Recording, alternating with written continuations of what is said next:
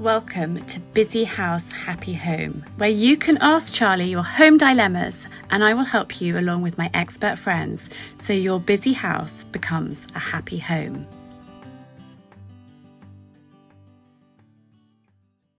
I would like to welcome Sarah to the podcast. Now, Sarah is in America and I have got to know her via Instagram, and I just think she is a breath of fresh air. Her blog is called Fewer and Better, and I just love everything that Sarah stands for. I completely resonate. And one thing that really made me chuckle, she's got a blog post which says, "Take care of your clothes and they will take care of you." And I was teaching on my Efficient Home course recently, talking about your appliances. If you take care of them, they will take care of you. So I wanted to invite Sarah onto the podcast to chat about what she does and just have a lovely conversation with her. So Sarah, welcome. It's lovely to have you here. Thank you so much for having me. This is really exciting. So Sarah, tell our listeners a little bit about you, where you live. Sure. So I am from New York City originally. My father was in the Army, so we moved around a lot. Unfortunately, nowhere too exciting, but we did live in Texas for a while, which it was pretty fun. Yeah, I bet it got warmer too.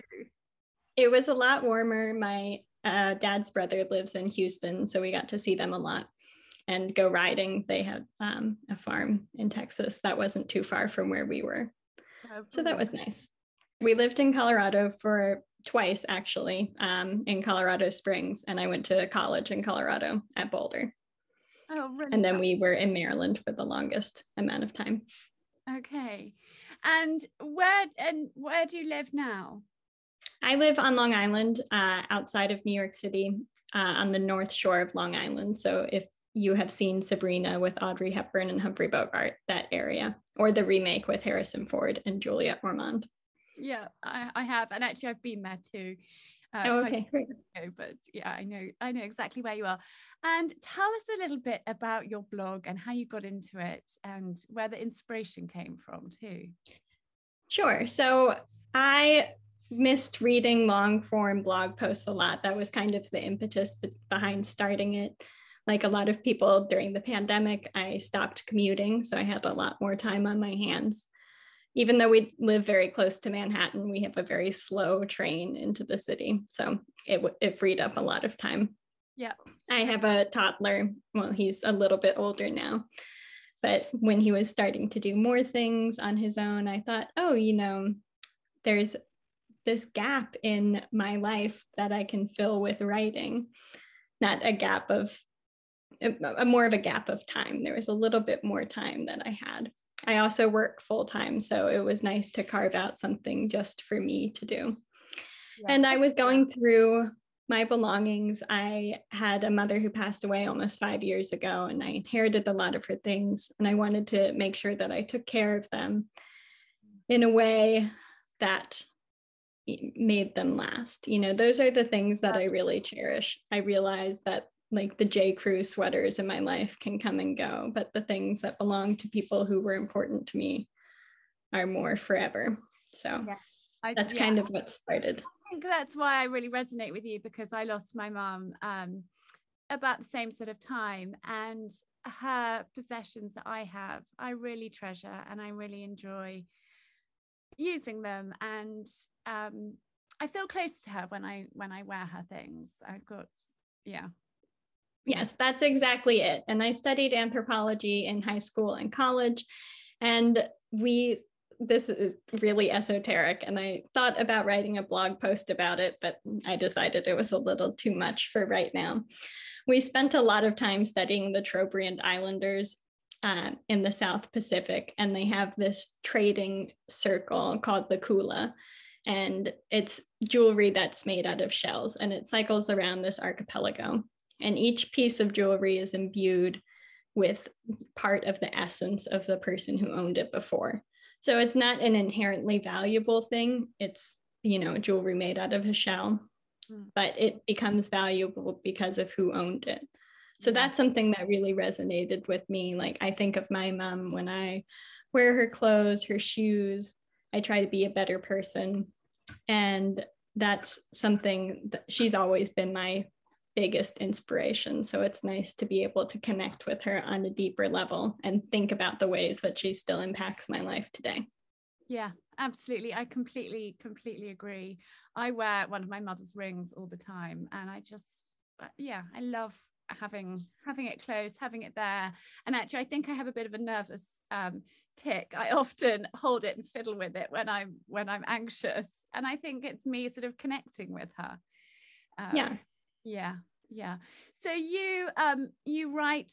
How often do you put your blog posts out, or is it just as and when something comes to mind?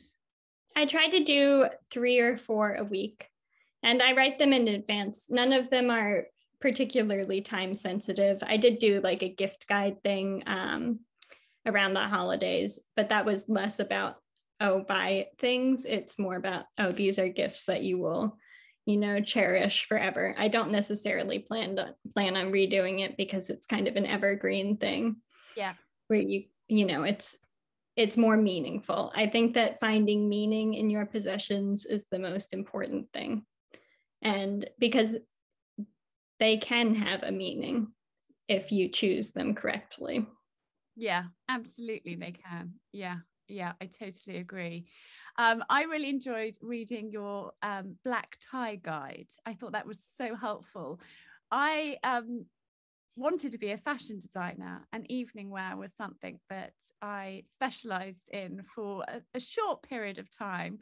I made evening dresses for friends and for friends of friends, for leavers balls and 21st birthdays and things like that. And I would only go to a party in something that I had worn. And I really enjoyed reading your guide because I think a lot of people do need help. I love the thing about, what short dresses is for cocktail parties.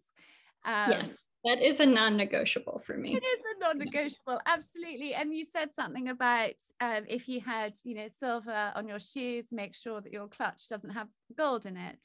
And just those little things make such a difference to an outfit, and taking a bit of time and care in what you're wearing and how you present yourself. If you're feeling good in what you're wearing, you feel confident, and then you give off an aura of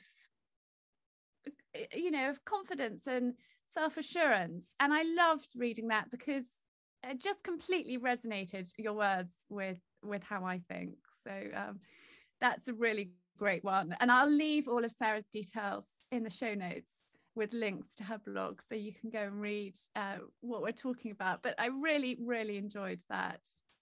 Thank you. I actually had the best time writing that. I was planning a black tie event for work, and we had been planning it for almost 3 years by the time it actually happened because of the pandemic.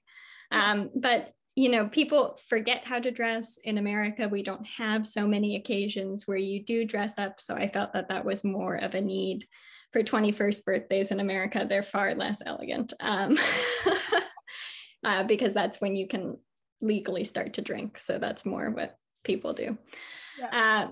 And we have fewer events where people get dressed up. There's also a lot of confusion, as you mentioned, about the short gown, the long gown, always long. It looks much nicer, but the core thing, doesn't it? And there's a time and a place for short dresses. Exactly, and that's a cocktail party, holiday, things like that. Exactly, or if you're going out for a nice dinner. Exactly. The older I'm getting, the more I like to wear long dresses. It feels much nicer. It feels like it's a much nicer occasion, and it is a special thing. It's not something that happens every week. Although I do have friends who seem to go out to black tie things every week. But for the vast majority of us, it's is not an every week thing. Yes. Exactly. Yes, but the comfort thing, if you feel comfortable and confident in yourself, it doesn't matter if you found your dress at a vintage shop, or if you inherited it, or if you spent $5,000 on it.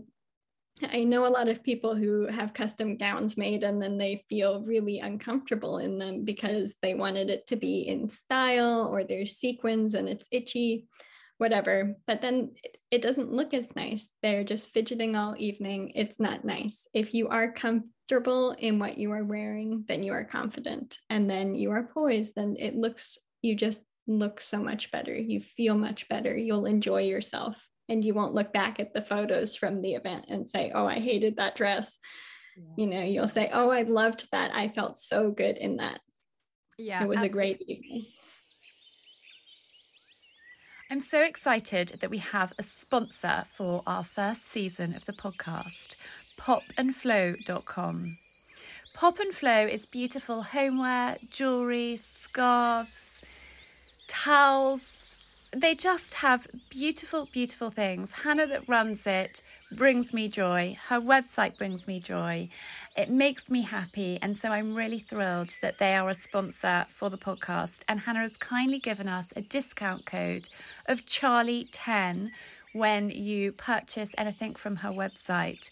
I will leave all the details to popandflow.com down in the show notes. Do take a look because it brings me joy and I hope it will to you as well. And you just touched on vintage there. Can we talk a little bit about that? Yes. Because I love vintage clothes. I love vintage too, and pre-loved things. Yeah. I love pre-loved things. I love giving things another life. That's super important to me. And I really like knowing the story behind them. So I do a fair bit of vintage shopping. We have a great opportunity shop at the church near our house, the St. John's, at the Barn of St. John's. That is amazing. And you can get some really beautiful, beautiful things there for nothing, which is very nice. But I like knowing the stories behind things. So the vintage things that I treasured the most belong to people that I loved, not just my mother and my grandmother, but my grandmother's best friend. I inherited a lot of her sweaters and cocktail attire and purses. And I always think of her when I use them. Yeah, it's really lovely, isn't it? I have a lot of my grandmother's things and my mother's. Yeah, and a few things from special ladies in my life. And it's such a joy to use them and to think, well, for me to know that it's still being used and loved and treasured and goes to, lovely occasions and then gets put away carefully for the next time. If we look after our possessions and our clothes, they will look after us. And I hope that Coco, my daughter, will use things, in the future. And yeah, can you give us some tips about how to look after things and what you do? Sure. So I have a great pair of suede loafers that I wear all the time. I post about them all the time. I'm sure everyone's sick of seeing them, but they're great beautiful. And they're very comfortable. They are beautiful. They're handmade, which is so nice. And you just know the craftsmanship is there. The quality is there. It's worth the price. And that's also an issue that I take into consideration because these will last me forever. So for those, I'll spray those with Scotchgard to make sure that if for some reason I got caught in the rain or in Manhattan right after it snowed and there's ice and the salt on the roads, it's not going to get stained. There's actually a special Scotchgard for that, which I find really, really helpful.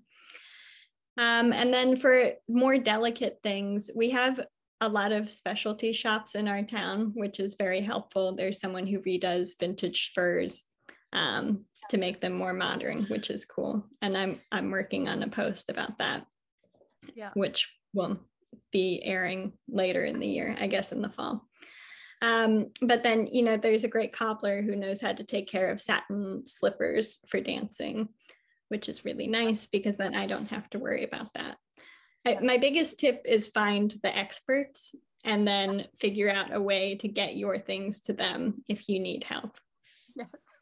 I saw something the other day. I can't even remember where it was, but it was somebody saying you need to get a good tailor and never give their number to anybody else. Yes, exactly. Because then everyone else will take their spaces. We have several great tailors in our town, which is nice. But the shoe thing, the shoes are much easier because tailors you do need to know and love, and they need to know and love you.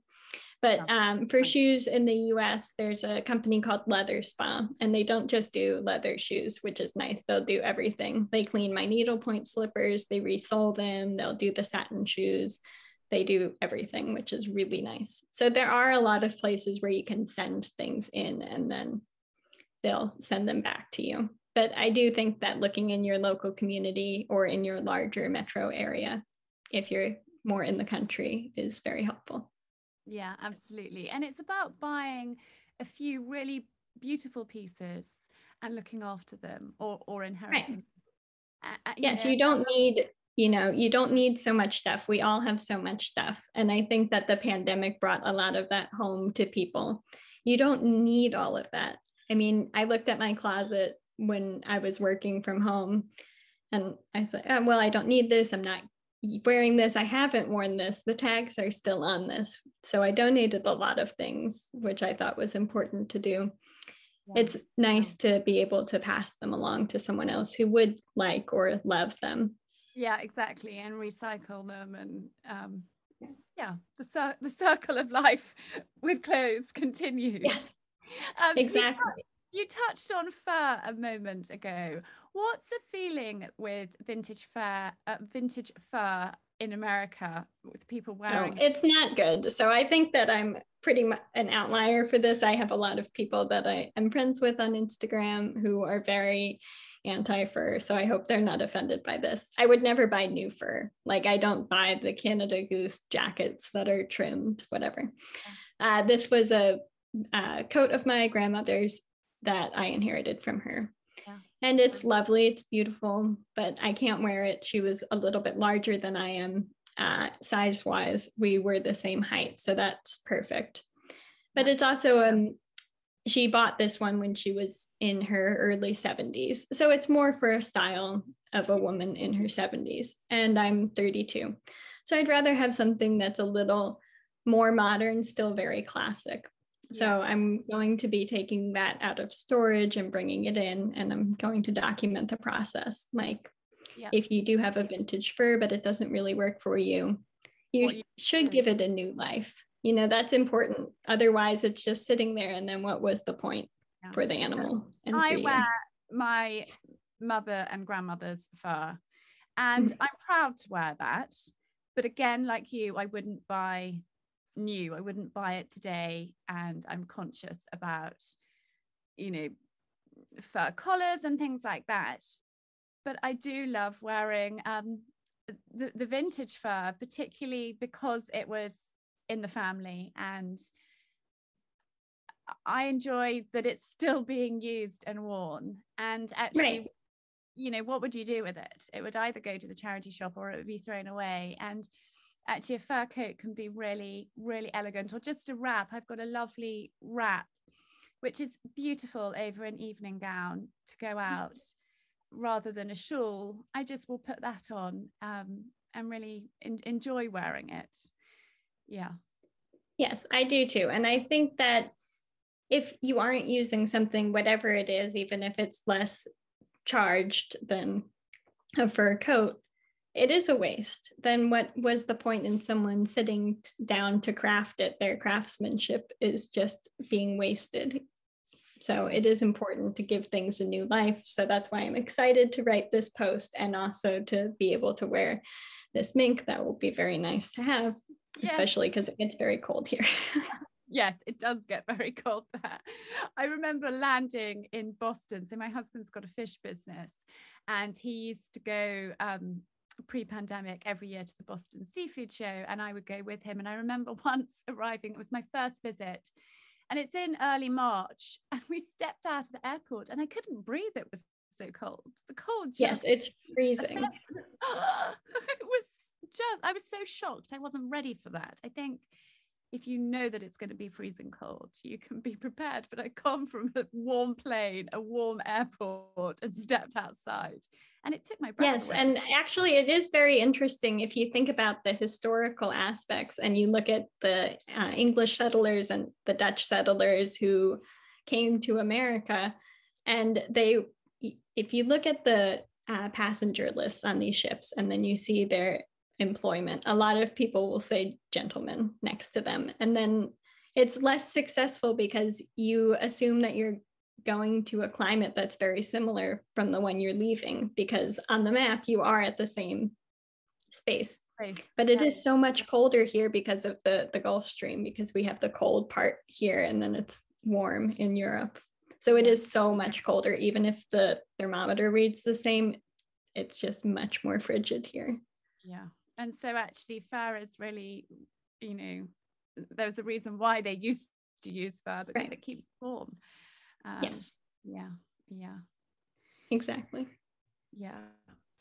So you also talk about storing clothes, seasonal clothes, and I found that really, really good to read.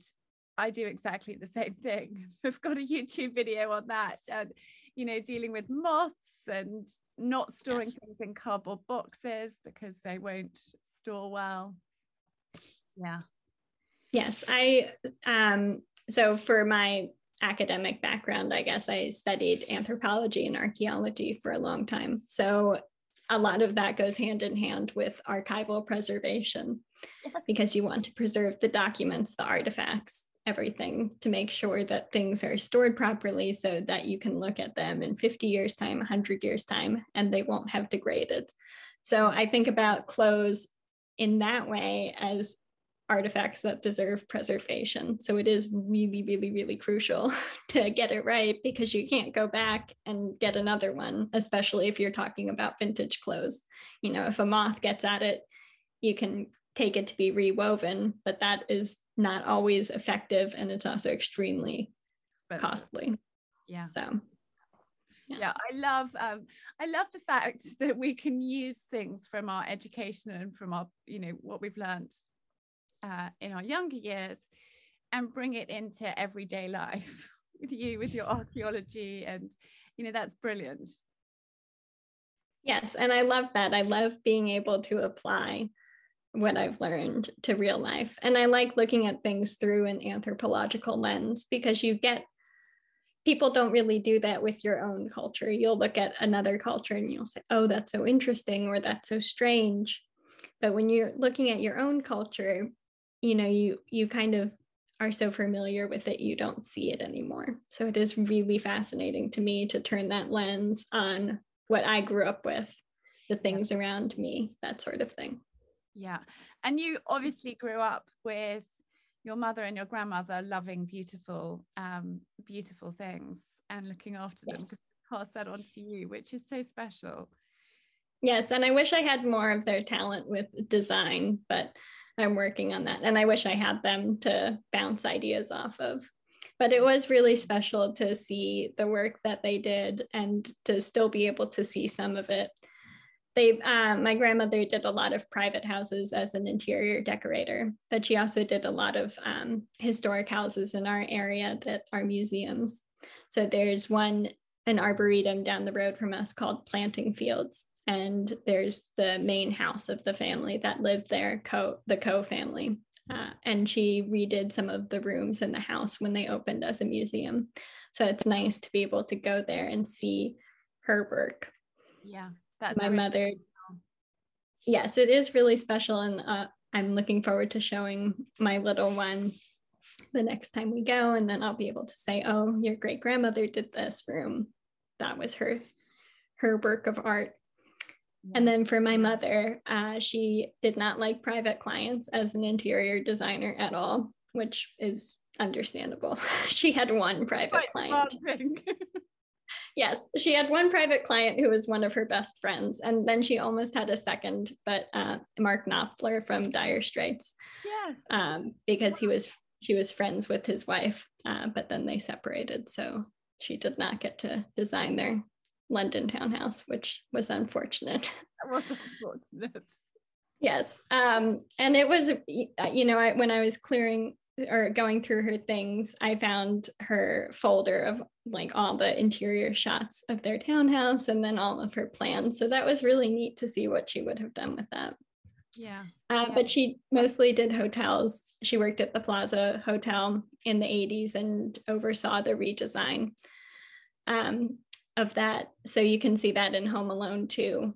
The guest rooms and all the private space or the public spaces. That's what she did. I know that movie well. The children love Home Alone. We've watched it so many times. That's amazing. Yes, me too. And it's so nice to know that my mother did that. And, you know, I watched that more. I mean, the movie is great, but I watched that more for that than anything else. And then another thing that was captured on film was the National Arts Club. It's a private club in Gramercy Park in Manhattan. And they used it for The Age of Innocence with Daniel Day-Lewis as Newland Archer's townhouse. So all of that was her work as well. That's so wonderful, Sarah. How lovely. Yeah. It's nice to have that because especially because she isn't here, I don't have a lot of photos of her work. So it's nice to have some of them immortalized on film. Yeah, very talented family that you come from. Do you have a love of interiors as well? Is that something that you're drawn to? Yes, absolutely. I just find that I have a difficult time making up my mind because it's for us.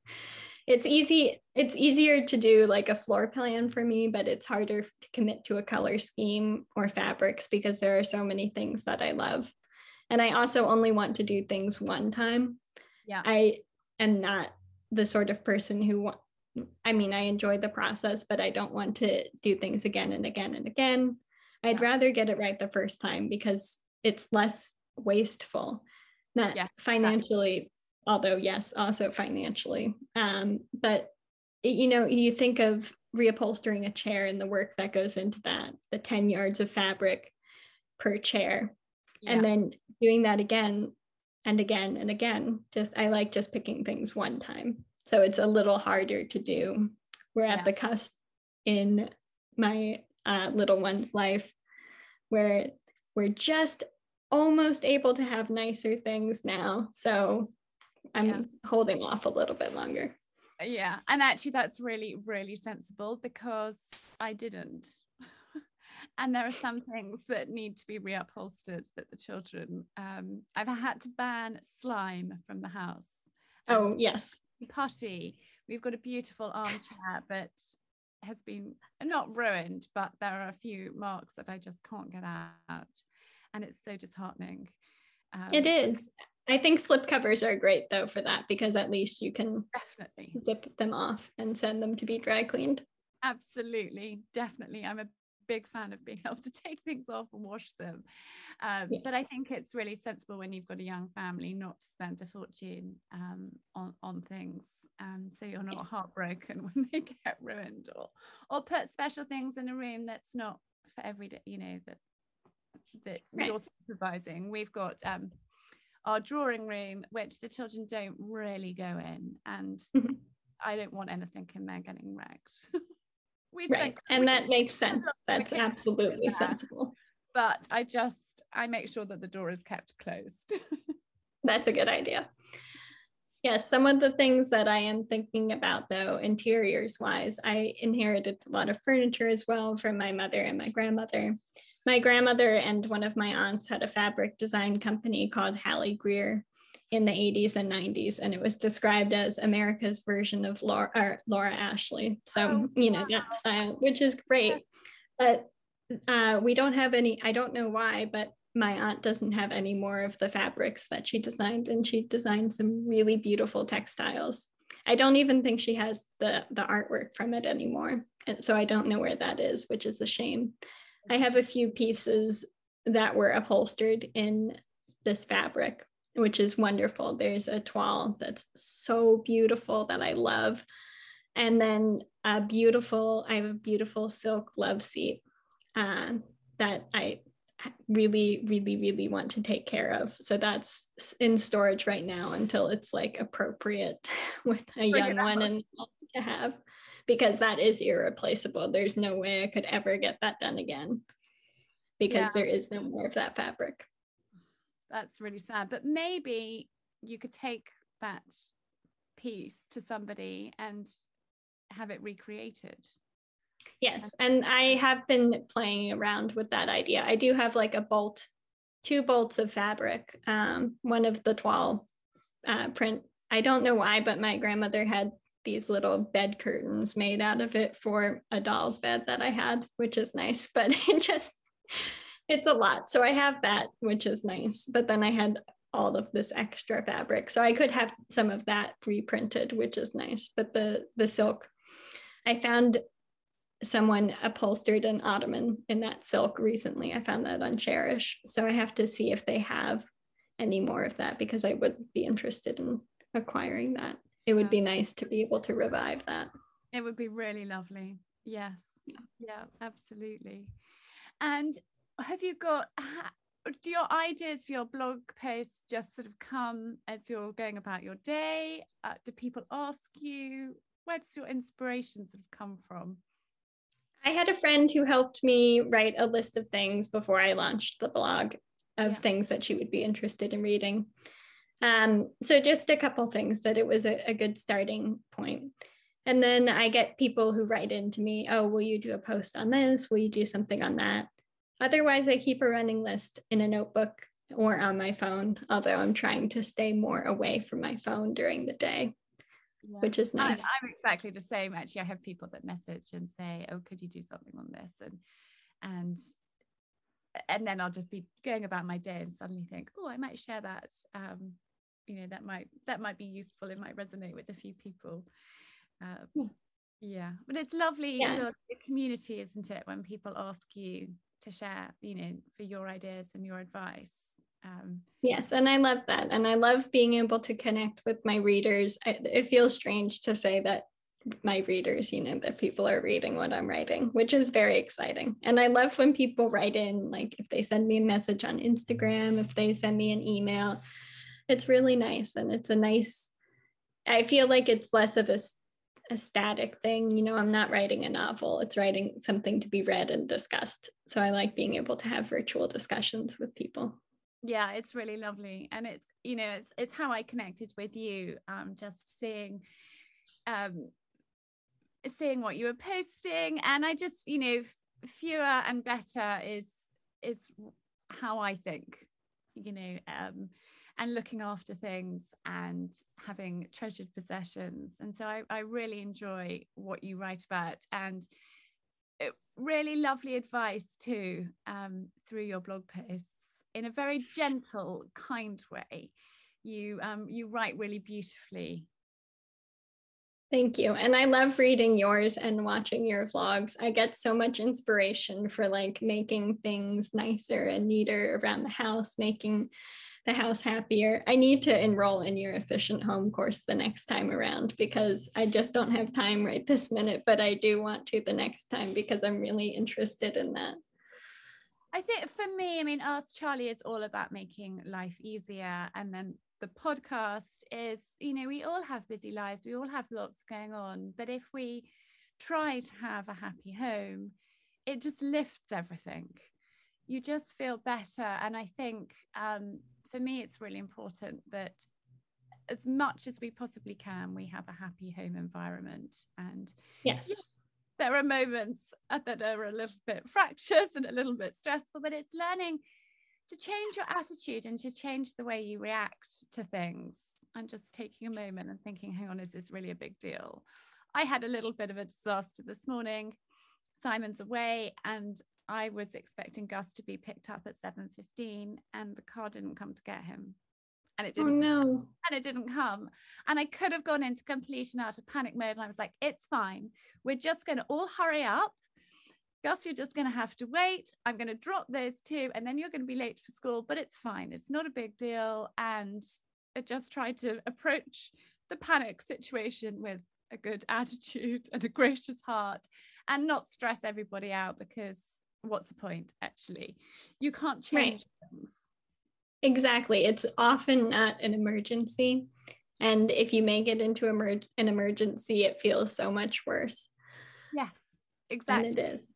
Yeah. And then you really get stressed, and then it wrecks the rest of your day, which there's no point. And I think you need to save those emergency reactions for emergencies. Right, exactly. And I feel, especially with everything going on in the world, you know, I feel so lucky to be in a safe place, to have a safe home for my child, my husband. You know, we are okay. It's going to be okay, you know, and that's something that I'm trying to keep in perspective as well. You know, we are lucky. Yes, I might be having a rough day at some point, but it's not as bad as other people. And I feel like just being able to see everything on the news so immediate, it's so sad, and it's so, you know, it's impossible to look away from, and it's impossible not to compare yourself to, you know, the people that you see, just everyday people just like you. Yeah, exactly. And I think we've just got to be really grateful for everything that we have and not take anything for granted. And I think the pandemic has taught us that. And now with the situation with Russia and Ukraine, we have to just, you know, be grateful for everything and be kind and thoughtful to others. Exactly. I think that the kindness is crucial as well, because, you know, just everything, the pandemic, Ukraine, literally everything else, it just feels like if you can just take one extra second and think, do I really need to snap at someone because they're late or because they didn't get something from the store if I ordered groceries to be delivered, whatever. It's not that important. Yeah. You can be nice, and that makes everyone's day a little bit better. Yeah. And it should, you know, it shouldn't be like a life or death thing, because it isn't. Yeah. Yeah. It's put everything into perspective, hasn't it? Yes, definitely. Yeah. Sarah, it's been so lovely chatting to you. Thank you. Yes, you too. Much. Thank you so much for having me. This was so nice. This was my first ever podcast interview. So thank you for making it such a delightful experience. Oh, Sarah, you're so welcome. Thank you so much. And I will leave all of Sarah's details in the show notes below. But Sarah, will you tell our listeners, you know, where the best place is to find you and get in touch with you? Sure. So I have an Instagram, which is Fewer and Better Blog. And then the website is fewerandbetterblog.com. So either place is great to reach me, and please reach out and say hi. Always love to chat with people. Well, that's lovely. And I love on your blog, on your website, there are so many comments and interactions, which is really lovely to see, you know, that community that you've built.